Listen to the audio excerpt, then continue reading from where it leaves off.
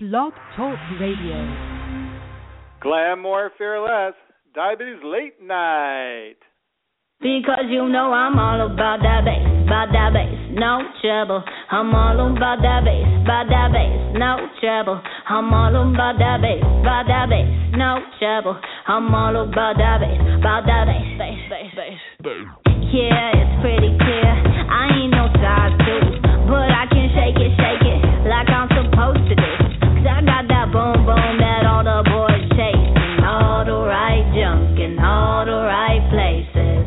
I see the magazines working out Photoshop. We know that shit ain't real. Come on now, make it stop. If you got beauty, just raise them up. 'Cause every inch of you is perfect from the bottom to the top. Yeah, my mama, she told me don't worry about your size. She says boys like a little more booty to hold at night. And no, I won't be no six-figure silicone Barbie doll. So if that's what you're into, then go ahead and move along. Because you know I'm all about that bass, no trouble. I'm all about that bass, no trouble. I'm all about that bass, no trouble. I'm all about that bass. Hey, hello, divas and dudes. I'm all about that bass. Are you ready? Because I'm ready to welcome you to Diabetes Late Night 2015. Thank you all for tuning in, and especially to our friends in Sheffield in the United Kingdom. We're giving you a shout-out tonight.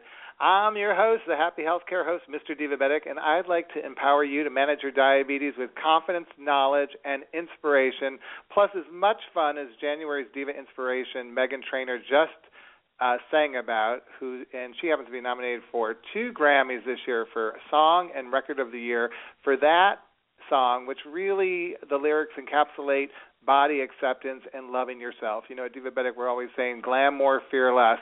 You want to show up, show your stuff, and go on with the show. It's all about feeling good about yourself this year and good about your health, and we're here to help. And how we're going to do that tonight is we're kicking off our 5-part series focusing on the emotional side of living with diabetes. We'll be broadcasting these special Diabetes Late Night programs every other month throughout the year, and they're featuring our special guest, my good friend, Dr. Beverly S. Adler. I call her Dr. Bev. And I'm so excited because our hope in addressing this topic is to provide you with greater insight and inspiration. If you want to share your thoughts on the subject of the emotional side of living with diabetes, you can always email me at mrdivabetic@gmail.com, or why not call into the show? Hey, our studio lines are open at 347-215-8551. Now, around here at Divabetic, we always say denial's not my style. But tonight we're going to go deeper and discuss denial and some of the related emotions that may cause you or your loved one to choose to ignore your diabetes self-care. But before we do that, I want to take a minute and acknowledge a big milestone at Divabetic. It's our 10-year anniversary of the website divabetic.org.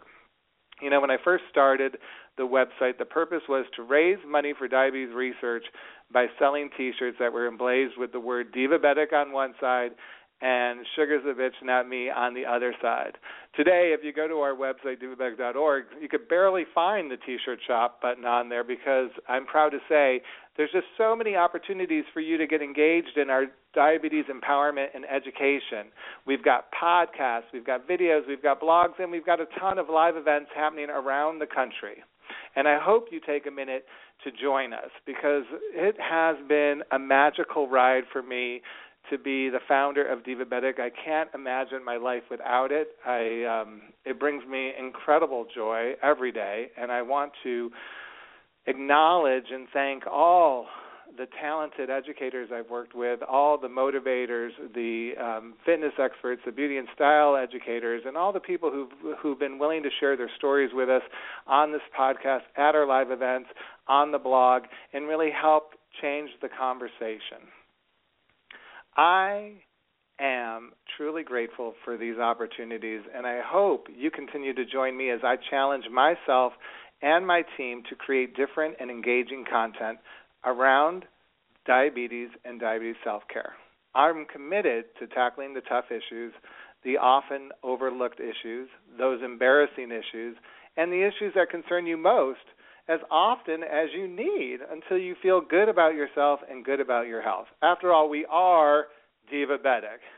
And, of course, that means being Mr. Divabetic, I've got to do it with fashion, style, and music, games, and prizes like we're going to do on tonight's podcast. Joining me tonight is a lot of glamour and glitz. I've got the Charlie's Angels of Outreach, poet Lorraine Brooks, Mama Rosemarie, and our special guest diva, Nancy from New York. But before we get things started, let's take a minute and donate to Divabetic. Hey, it's our 10th year. You could go right to divabetic.org and make your tax-deductible contribution through PayPal. It's greatly appreciated. Stay tuned because coming up is some motherly advice and spoken word inspiration on Diabetes Late Night. But first, let's hear a second song from Megan Trainor, our diva inspiration for January that's climbing up the chart. Dear future husband, here's a few things you need to know if you wanna be my one and only all my life. Dear future husband, if you wanna get that special loving, tell me I'm beautiful each and every night. You're listening to Diabetes Late Night. I'm your host, Mr. Divabetic, and I'd like to welcome my first guest. She's been a part of Divabetic from the very beginning. Please welcome Mama Rosemarie. Hello, Mama Rosemarie. Hello, Mr. Divabetic, and congratulations on 10 years. That's wonderful. Thank you so much, and congratulations to you. What would be one of your favorite memories in our 10 years of outreach? Oh, well, let me think about that. But I really don't have to think too far, though, because I think the T-shirts really made an inspiration for me. When we started out, we only sold a couple, and we were so thrilled that people were wearing them. But by the end of the 10 years, I bet we've sold thousands. And I'm always so pleased when I see someone who's living with diabetes walking around with their Divabetic T-shirt. It makes me feel so good. Realize that they are living with diabetes, but they're also very special. And that's what this shirt reminds them to always remember that they are very special. So I don't think I that could have is said it better myself. I think you're right. I think that T-shirt has always been an amazing symbol of, bypassing the shame and blame and admitting and being outspoken about your diabetes, living large with it, and really asking for the help you need to manage it like a diva or a dude, and finding inspiration all around you to keep you healthy and happy. So I know every month you try to make it easier for people to make a lifestyle change by providing them with some motherly advice on some simple things they might be able to do today, not tomorrow, to kind of enjoy their life and enrich their life and have a more authentic life. So I'm curious to know what you want to kick off 2015 with. Well, first of all, I'd like to wish everybody a Happy New Year. And my tip for this month is about finding the silver lining in life. Everything that brought you to this moment, all your past choices, your struggles, as well as your successes, molded you to become your best self. It may be difficult to see that, but it's the truth. If you are struggling with your health, seek support in every way possible. We all feel fear, shame, and regret, and we could all move forward past those fears, shames, and regrets to live better lives of purpose. So, in 2015, look for that silver lining. Ciao for now. Wow, Mama Rosemarie, I really appreciate that tonight because, when I started Divabetic, everybody, it was because I was working for Luther Vandross, and Luther had a stroke related to type 2 diabetes, and it was when I brought him to the emergency room and they told me his stroke could have been prevented, I just couldn't believe it, and that is what inspired me to want to get involved and encourage more people affected by diabetes like I am to help people manage their diabetes in a healthier way.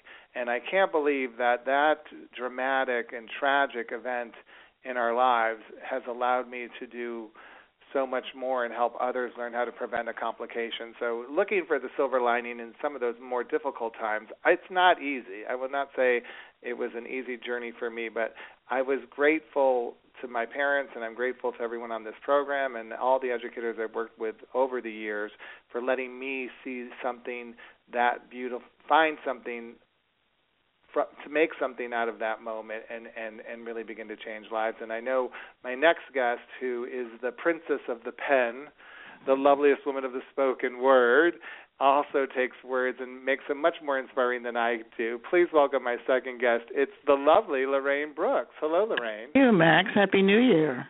Happy New Year to you.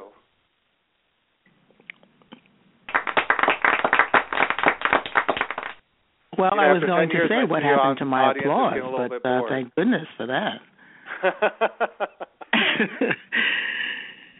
Congratulations on your 10th year also. Really I didn't realize. Congratulations. Excuse me? Congratulations on your 10th year.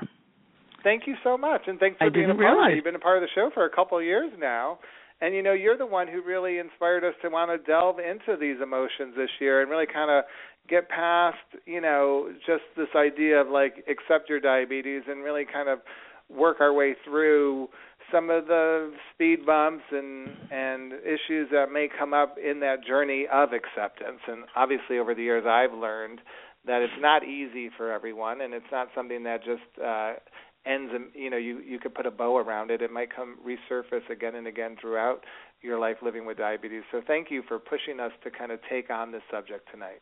Oh, well, thank you, Max, for saying that. I don't take any credit for it at all, but excuse me, I'm just someone who lives with diabetes every day, and you know, it has its challenges, and there are good days and bad days, and I'm just a person who believes in being honest and real and upfront and talking about the way things really are. So I'm glad that I could in some way inspire you. That makes me feel very good, and you've inspired me too, as you know. So thank you for saying that.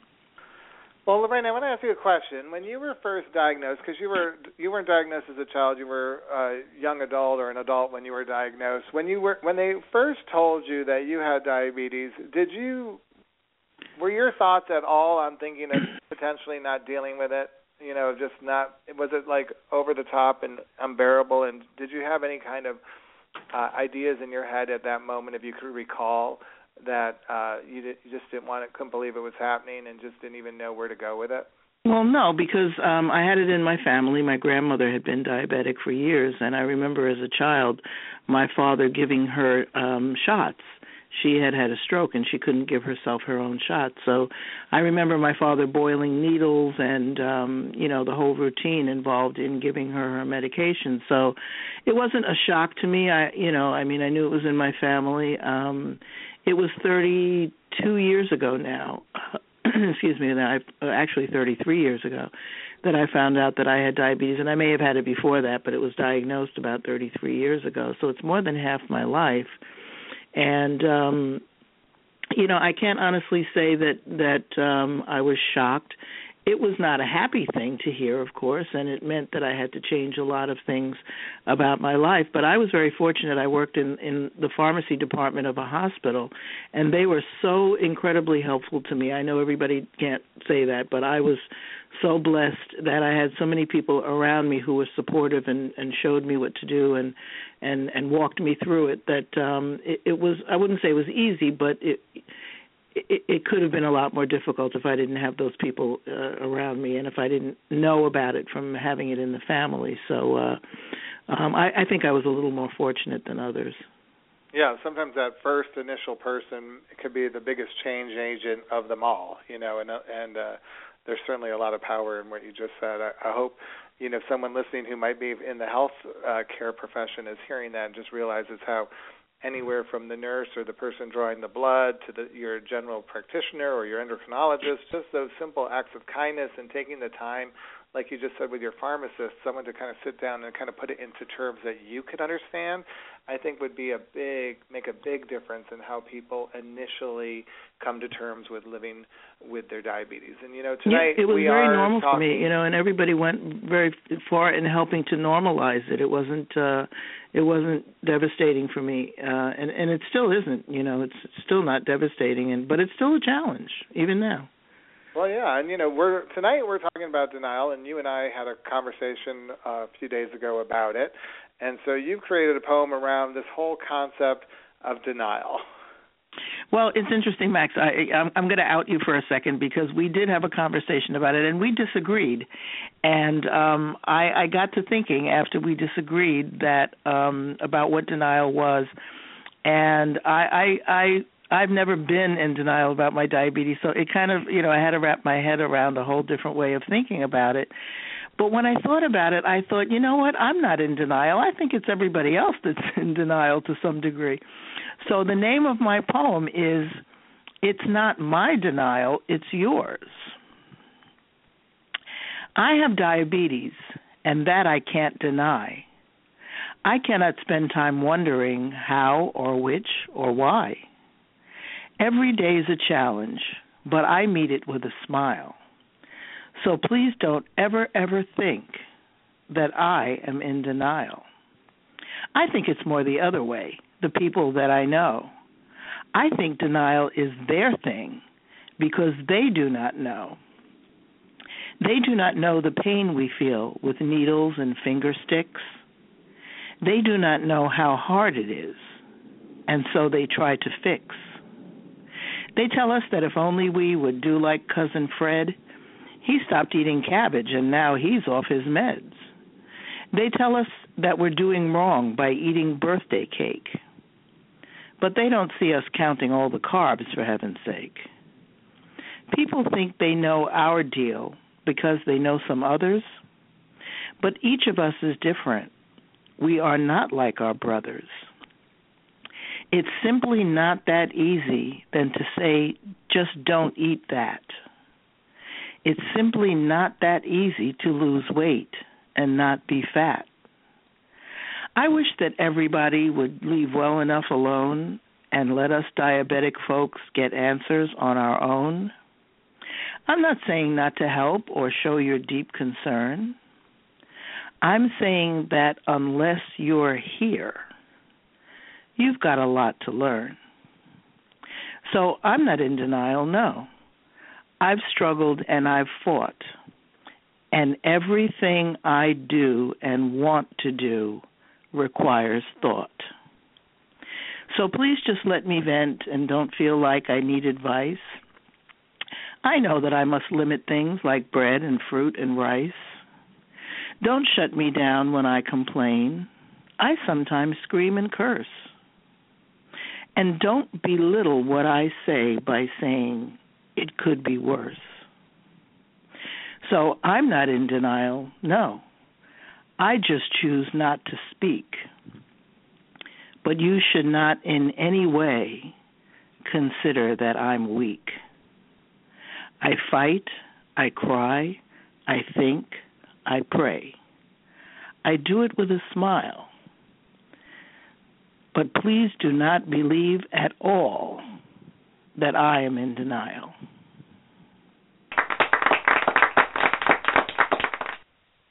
Lorraine, I think we could end the podcast right there. No, you can't. It's a brilliant poem, and if we argued, listeners, it was because we were just challenging each other in a great way to be collaborative and creative. And Absolutely. I think I really love what you said in this poem, and I'm sure it echoes a lot of thoughts. And if you want to share some of your comments about what you thought about Lorraine's poem, why don't you come to our Facebook page, it's Divabetic, and enter your comments, or check us out at mrdivabetic@gmail.com. I'm sure you would love to hear what the listeners are thinking of your poems every month. Right, Lorraine? I would love to hear that, Max, and thank you for mentioning that. I would love to get feedback from anybody, good or bad. I like to know what people are thinking. Well, can you imagine how our January Diva Inspiration thought, Megan Trainor? I mean, here she was, a songwriter working for Rascal Flatts, and she came up with this song, and they said, you should record it. You should become a recording star. So imagine how she's going to feel if she finds out from her peers that she's going to win the Song or Record of the Year for a Grammy a mere year after she came out. Guess what, guys? It's time to hear another one of Megan Trainor's songs from her upcoming album, courtesy of Sony Music. Baby, don't call me friend. If I hear that word again, you might never get a chance to see me naked in your bed. And I know girls ain't hard to find, but if you think you wanna try, then consider this an invitation to kiss my goodbye.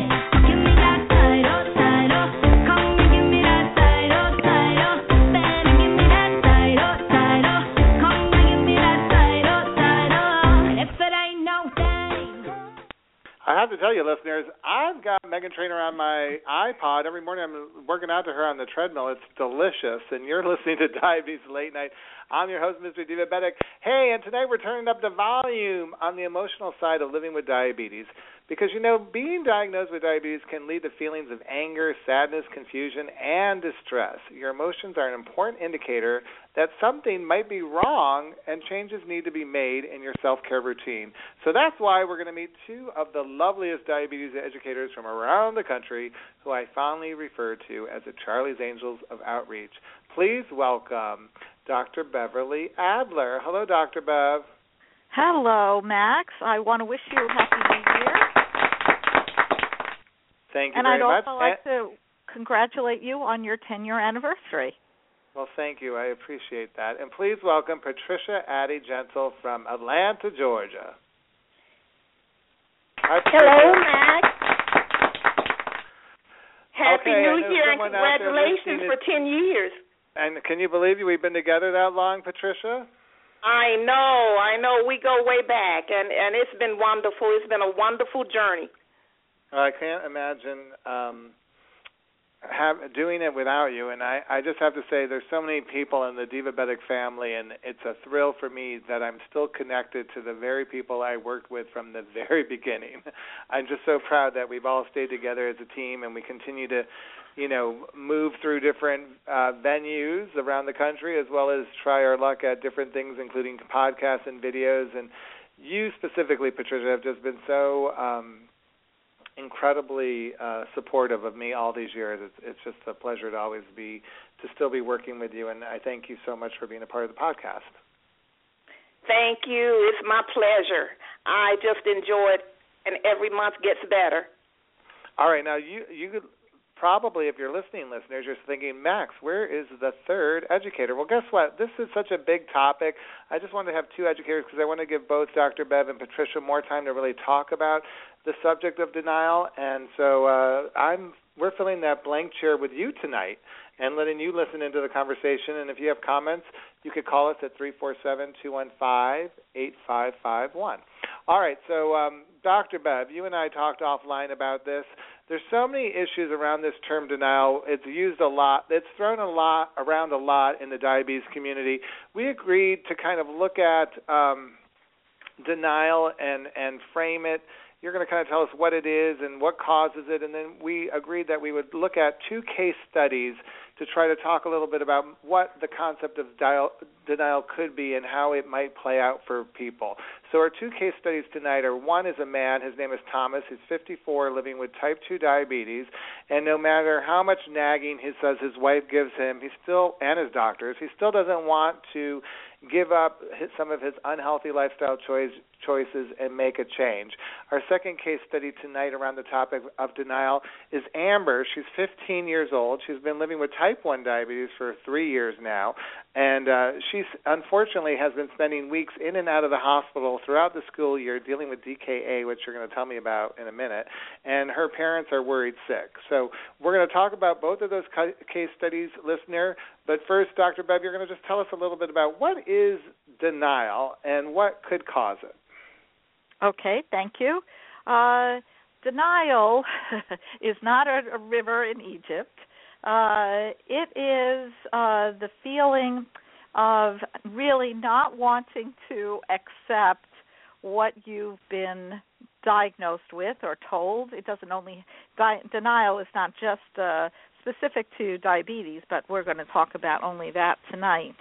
And denial is really a way of trying to ignore the facts when somebody's been told that they have diabetes, and they basically, what I call the ostrich policy.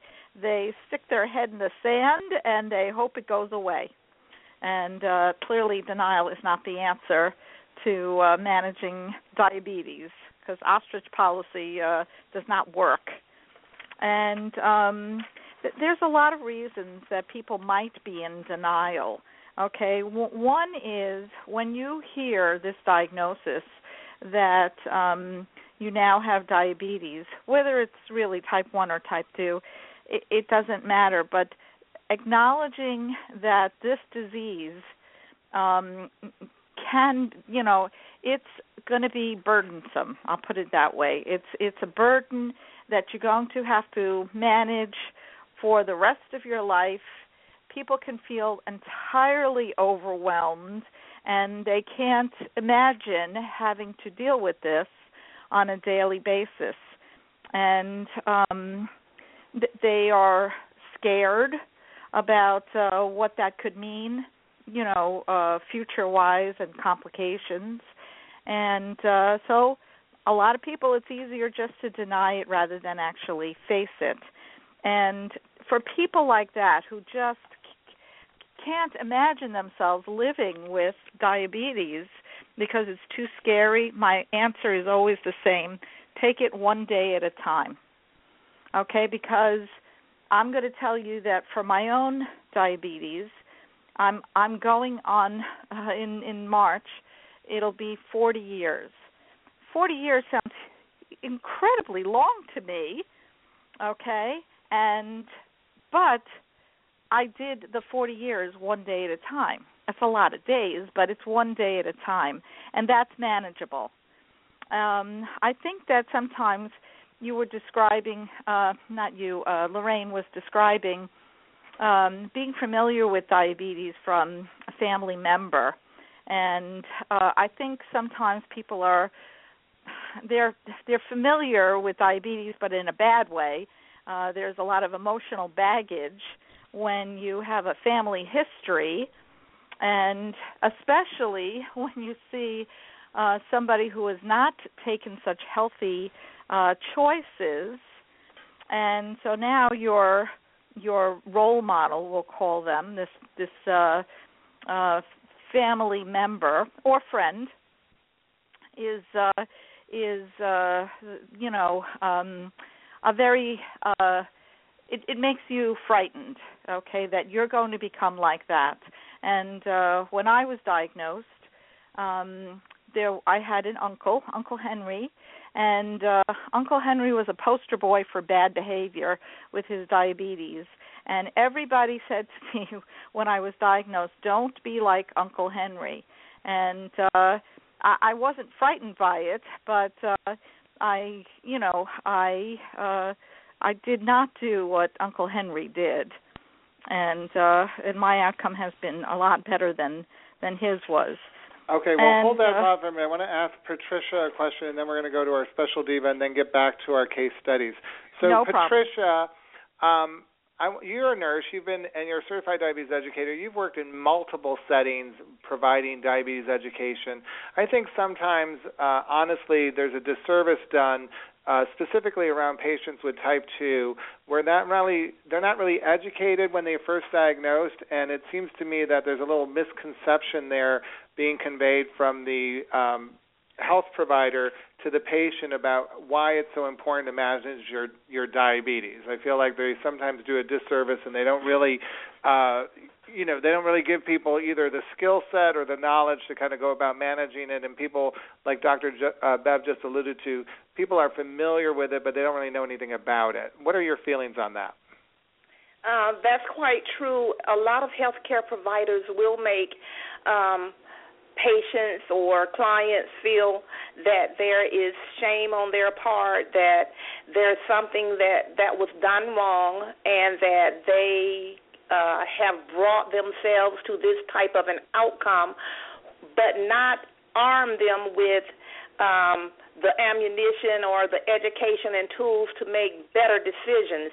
And that's why it's so important to unite with educators to get that information so that you know how to count carbs, you know how to do insulin to carb ratio, and you know how medicines should be taken. Sometimes prescriptions are given, and those prescriptions are not understood. It's not understood that you have to eat a meal or you have to do certain things while you're taking this medication or the timing of the meal.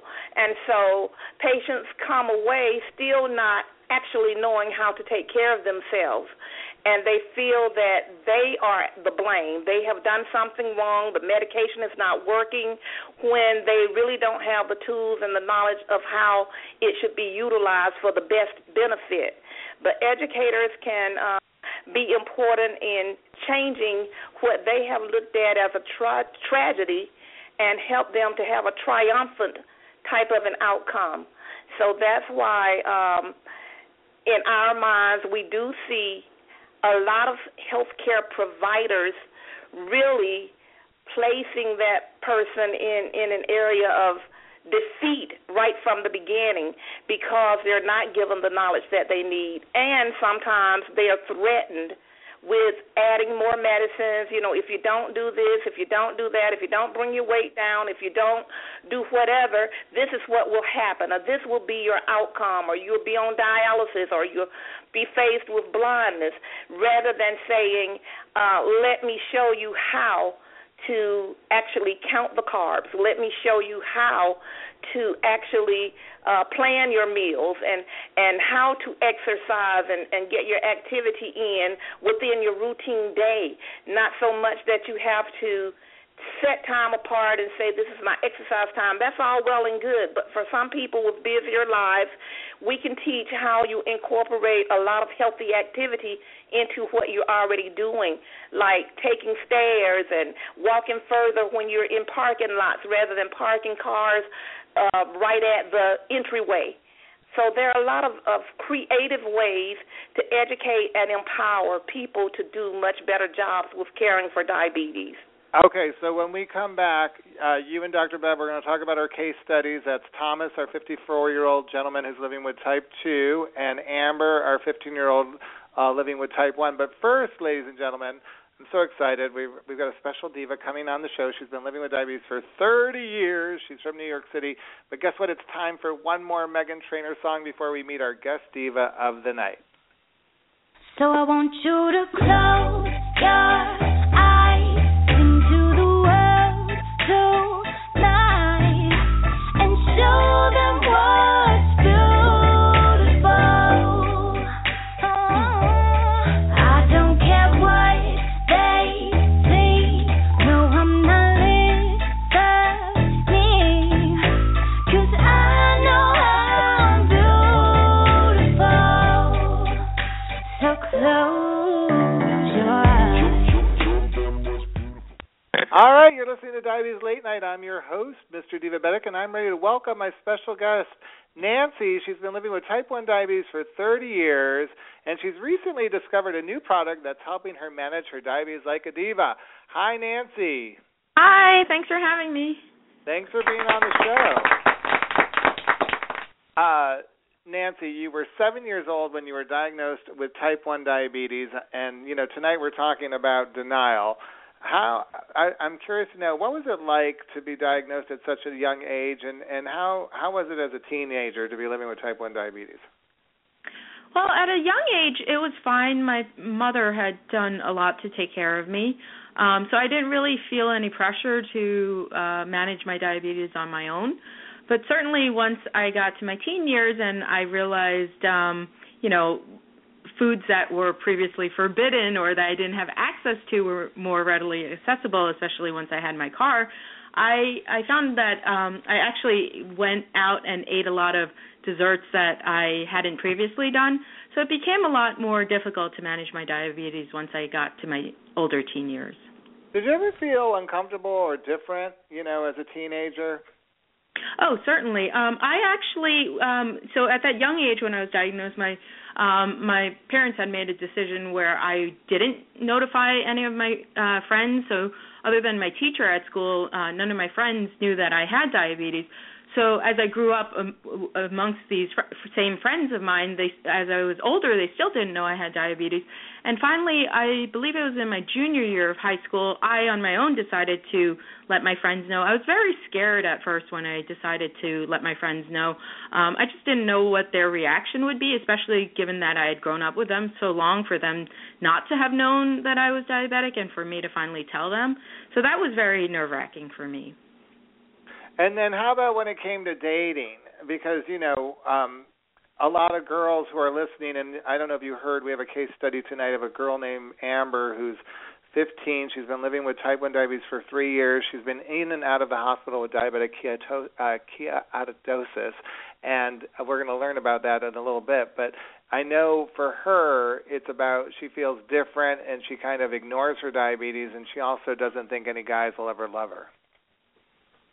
Well, for me, in dating, I did, because at that point, once I was in my later high school years, I did let my friends know, and I realized that nobody didn't accept me for being diabetic. So in dating, I never really had a problem, even on initial dates, to let the man know that I was diabetic. However, what I will say was I was reluctant to go on the insulin pump because of the, dating aspect of, how do you get intimate with a man and, suddenly this is there.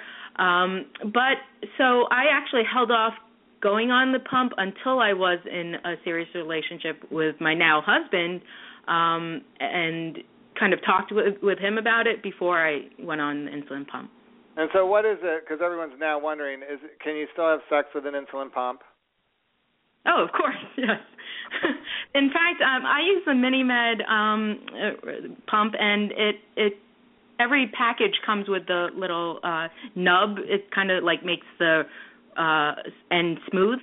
So I just put the nub on before we get intimate. All right, and now I know the last question on Amber's mind is thinking she's got diabetes. She'll never be able to have a baby. Oh, I have a son. I had a rough pregnancy. Rough because for me, when before I was pregnant, it was no problem for my blood sugar, say, to spike to like 200, and then at the 2-hour point post injection, or at this point it was a pump, for it to drop down to 140. But in my mind, while I was pregnant, I never wanted that blood sugar to raise above 140. So I maintained such tight control. My A1C level was the best it was ever in my whole lifetime, 30 years of being diabetic. And unfortunately, though, what that resulted in was a lot of lows. And I did end up in the ER twice with low blood sugar during my pregnancy. My son ended up being born totally fine, did not even have to spend an hour in the NICU because I guess, usually they end up spending time, the infants, in the neonatal intensive care unit because of the fact that the mother's blood sugars were high, and then when they're born, the effects of that. But because I guess my blood sugars were in such tight control, he never even had to go into the NICU. Totally healthy. He's 4 years old now. And who's on your healthcare team? Like through that whole thing, who's part of your Divabetic entourage? Well, so I live in Long Island, and it's North Shore University Hospital in Manhasset. They have a high-risk care unit that's specifically deals with diabetics. So it was a very experienced team. I regularly met with both the nurse practitioner and the OBGYNs. They had a team of, I think, maybe like 5 or 6 OBGYNs, which you get to know every single one of them because at the time you deliver, you don't know which one of them might be the one who delivers you. So at least by getting to know them all beforehand, you get a familiarity and you become comfortable with them. I love it. So I want to talk a little bit about this new product you were telling me about that's really kind of changed your life and really helped improve your care. What is it? Tell us a little bit about what you've discovered. So I'm taking a drug called Invokana. It's actually marketed for type 2 diabetics, and it's meant to be, it's not, I guess, FDA approved for type 1 diabetics. However, I was talking with my endocrinologist, and when I was asking her, what's the new research and news out there, and she told me about this, I was open-minded to trying it, even though she let me know that it wasn't specifically meant for type 1 diabetics, though she did tell me it does help the blood sugar control in type 1 diabetics as well. So I've been taking this for about 6 months now. I take 100 milligrams a day, and it has drastically improved my A1C levels. It prior to this it was 7.6. Then after I was on Invokana for 3 months, it dropped to 6.6. And it's every day my numbers are relatively stable. I don't have those up and down roller coasters that I had on a regular basis prior to this. And I love it. I mean, other than when I was pregnant and my A1C was 6.0, this is like the best control that I have been in a long, long time, in 30 years. All right, I just want to tell my listeners, we're not endorsing this product. I just was curious to have you share your testimonial. We could ask later Dr. Bev and Patricia what they think about it as well. But for you, it's working. And, of course, if you have any questions about that before, if you're listening, you want to change anything in your care, you should consult with your doctor first and foremost, like Nancy did, and find out if this is even something that's an option for you.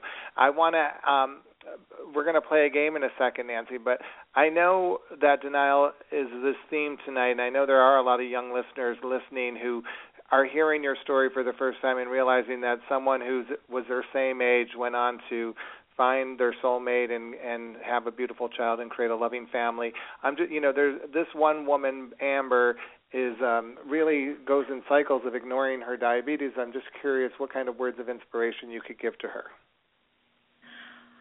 Well, in terms of ignoring the diabetes, it's not going to go away. So I would, as much as possible, try to take best care you can about it. I didn't find, for myself at least, that finding a soulmate was a problem, so I don't think you need to worry about that. Certainly if it's a right man, he will accept your diabetes because that is a part of you. So I hope you do find the right man for yourself, Amber. All right. Well, thank you. All right. So now, look, I don't know if you've ever come to Pittsburgh, but I do a fabulous outreach program there every year, and because I love games, there's always a game included. I love to play the Diabetes Time Machine. You're going to have to try to put these 3 milestones in the correct chronological order, starting with what you think happened first. I'm going to read them aloud, and if you want help, you could call on either one of our educators tonight. That's Patricia Addie-Gentle or Dr. Beverly S. Adler for their help in trying to solve the puzzle. Are you ready? Sure, yeah. Okay, here you go. The first one is the year that the first episode of Lassie debuted on CBS. The second one is the year that the ADA and the U.S. Public Health Service devised a meal planner that divides foods into exchanges. And the third is the year that the microwave oven was invented. Put them in order. I have no clue, so I would like to call on some help from... It's tough. Who do you want to talk to? Do you want to talk to Do you want to Patricia or Dr. Bev? I'll take Patricia. Okay, Patricia, what do you think? Okay.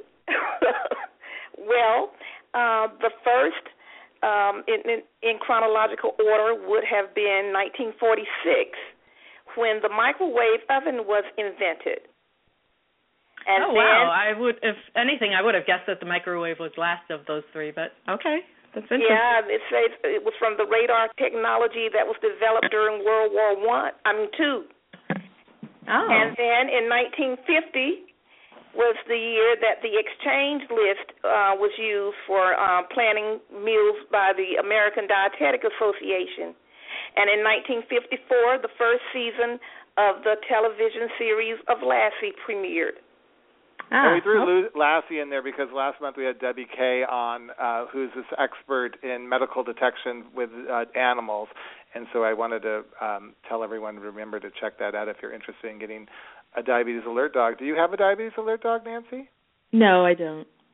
Well, guess what? Because we're playing along with our diabetes timeline trivia tonight, no, you're not going to get a dog, but you did help us raise awareness in a fun new way. You're going to get a new Naturals gift basket filled with diabetic-safe, low-glycemic, tooth-friendly sweeteners, a Cabot cheese gift basket filled with assorted and delicious low-fat cheeses, Dr. Greenfield's diabetes lotions and products, which are specifically designed for people with diabetes with sensitive and delicate skin, and Spry Publishing is giving you a prize giveaway from the premier publisher of health books and media, delivering valuable content on a wide range of medical subjects.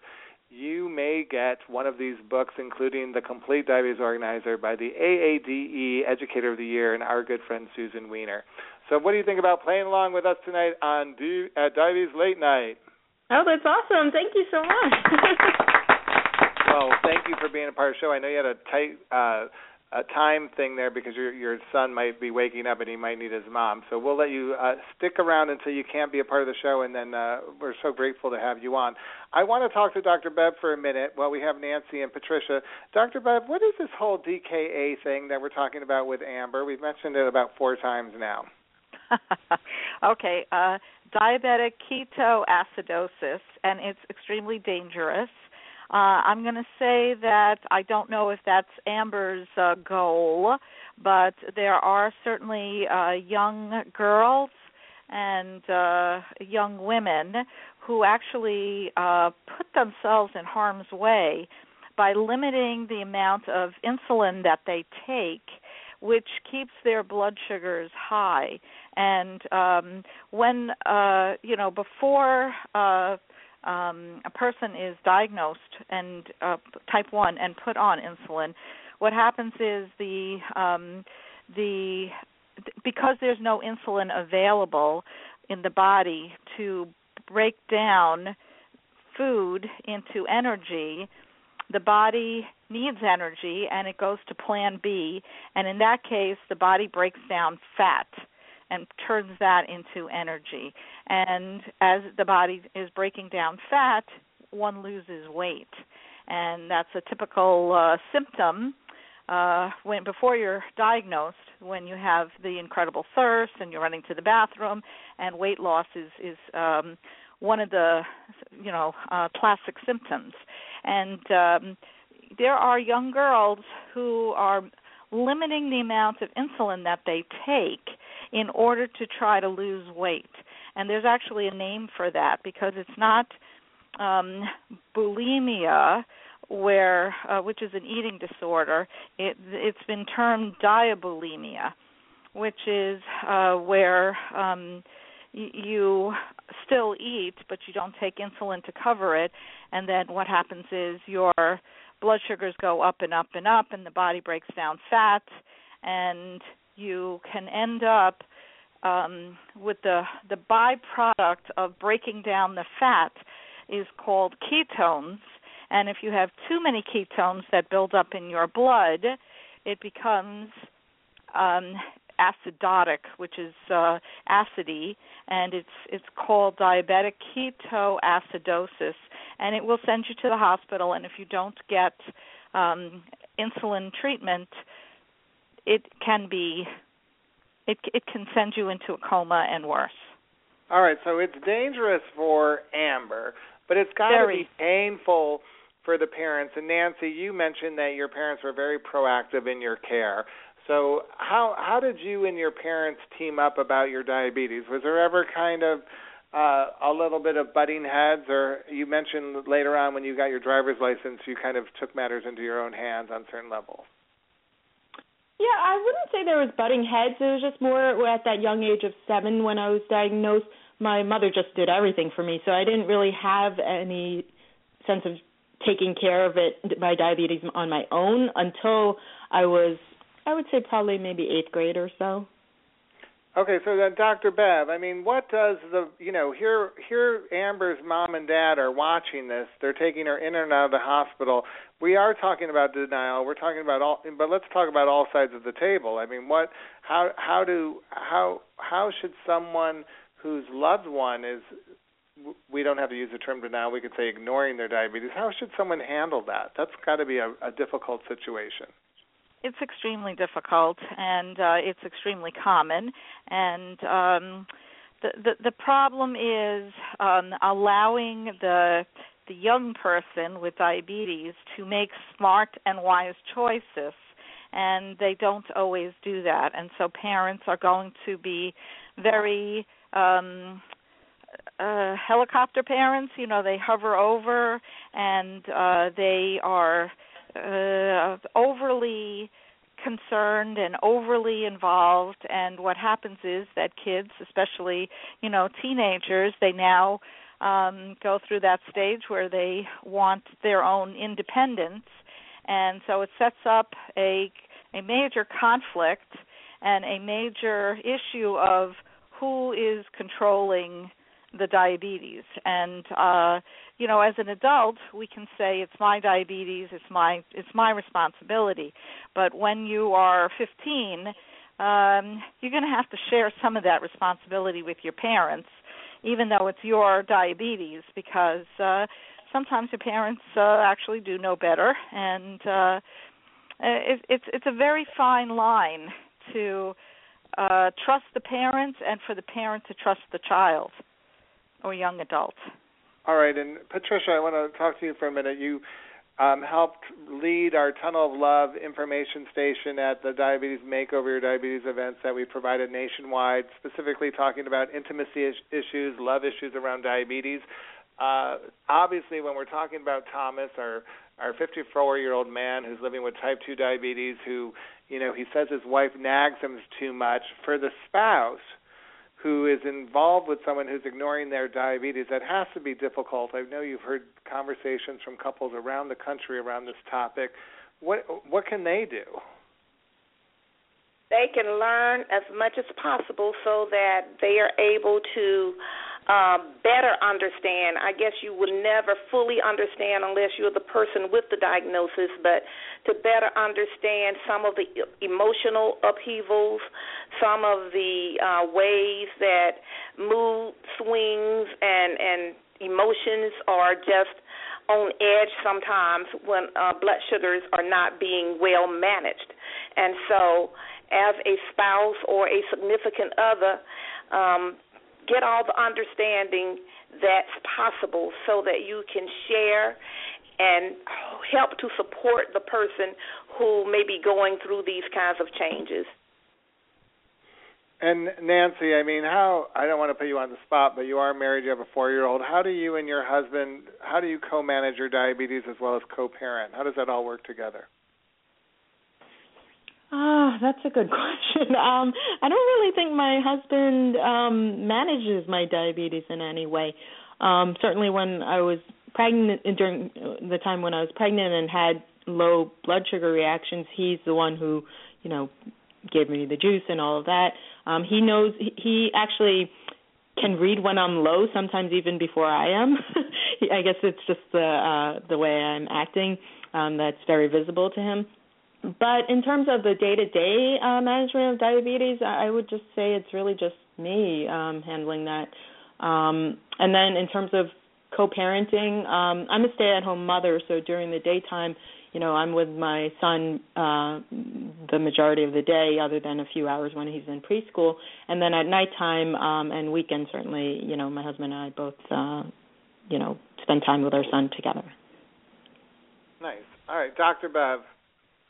Let's face it, when we were talking about this topic, it was really hard for me because I feel like shame and blame is so related to a type 2 diagnosis. And certainly I mentioned to you Paula Deen. A lot of people blame Paula Deen for all that butter, the way she was cooking, for her diabetes.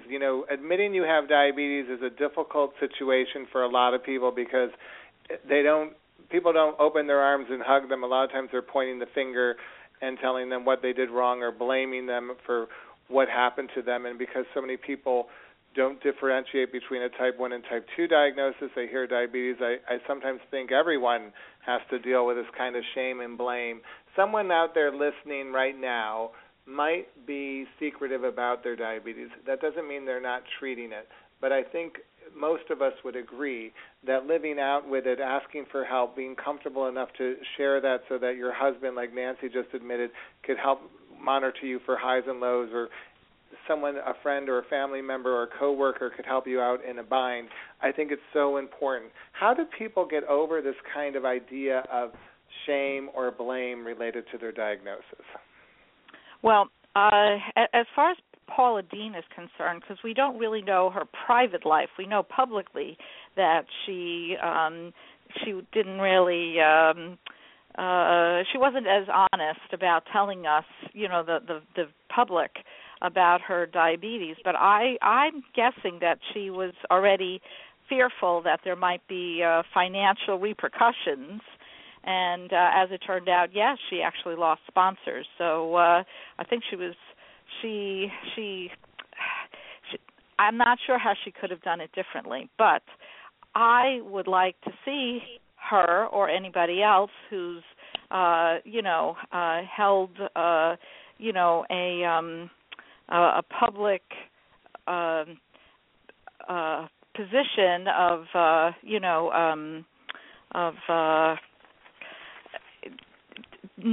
known by the public, I'll put it that way, okay, whether it's a star, Hollywood star, or a chef or whatever. I would like them to help to be spokespersons for diabetes and understanding the difference between type 1 and type 2, and understanding that type 1 is nobody's fault. It's autoimmune issue about insulin deficiency, that there's no insulin being produced in the beta cells, and understanding that type 2 is an issue of insulin resistance. Again, not anybody's fault, but there are things that you can do to reduce the insulin resistance. And if we could just take that blame off of people diagnosed with diabetes, then you could take away that feeling of shame. And instead of feeling embarrassment, you can now feel empowerment. And so that's what I would like to see happen. When people are overwhelmed by their diagnosis, again, I'll say just take it one day at a time. If they didn't do so well previously, let's say Tom was not following good choices, that was yesterday, today is a new day, he could follow some better choices. I think that Amber also would do so well to be in a support group and know that she's not alone. Or listening to programs like this, being part of the Diabetes Online community, all these things let people know they're not alone. Absolutely. I mean, the 10 years I've been doing Divabetic, there's been so many more websites and podcasts and videos and so much valuable content out there for people to explore on their own time in the privacy of their own home in the simplest form on their mobile device like this show. I hope people are taking a moment to really, if they're struggling, to find these resources out there. And if you need them, please come to divabetic.org and contact me. I'd love to help navigate you through that. Dr. Bev, you're going to be back for 4 more podcasts throughout the year, because this year, ladies and gentlemen, we're taking on the emotions and what the emotional side of living with diabetes. I'm so proud of tonight's show, and I want to thank all my guests for being a part of it, and thank you for listening. Take a minute to subscribe to our e-newsletter at divabetic.org and visit our Divabetic Facebook pages and videos on my Mr. Divabetic YouTube channel. Remember, every diva has an entourage, and I'm so glad to be part of yours. Now, before I say let's get happy and stay healthy together, I'm going to do something I've never done. I'm actually going to do a double play of this song, All About the Bass, by Megan Trainor, and I'll tell you why. Because I have proudly put together in all our Divabetic outreach programs models of all sizes, thanks to Catherine Schuler, to kind of glamorize good health in all its shapes and sizes and what it means to be. And when we say glam more fearless, we mean dress up, show off, and go on with the show. I want you to be happy today, right now, and feel good about yourself in order to prove your care. This song is talking about body acceptance, and Megan Trainor has heard has received letters from all over the country telling people that they feel so much better about themselves for what she's saying, and that they're now loving themselves again, and they're dancing to the song and they're enjoying the video. And so I want to end the show with this song one more time and salute all of you for being a part of our Divabetic community. Okay, let's get happy and stay healthy together. Every interview is perfect from the bottom to the top. Yeah, my mama, she told me don't worry about your size. She says boys like a little more booty to hold at night. And no, I won't be no six-figure silicone Barbie doll. So if that's what you're into, then go ahead and move along. Because you know I'm all about that bass, no trouble. I'm all about that bass, no trouble. I'm all about that bass, no trouble. I'm all about that bass, Hey, I'm bringing booty back. Go ahead and tell the skinny bitches that. No, I'm just playing. I know y'all think you're bad, but I'm here to tell you every interview is perfect from the bottom to the top. Yeah, my mama, she told me don't worry about size. She says boys like a little more booty to hold at night.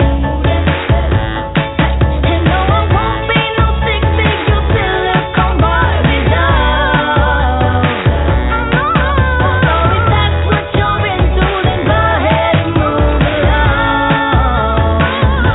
Because you know I'm all about that bass, no trouble. I'm all about that bass, no trouble. I'm all about that bass, no trouble. I'm all about that bass,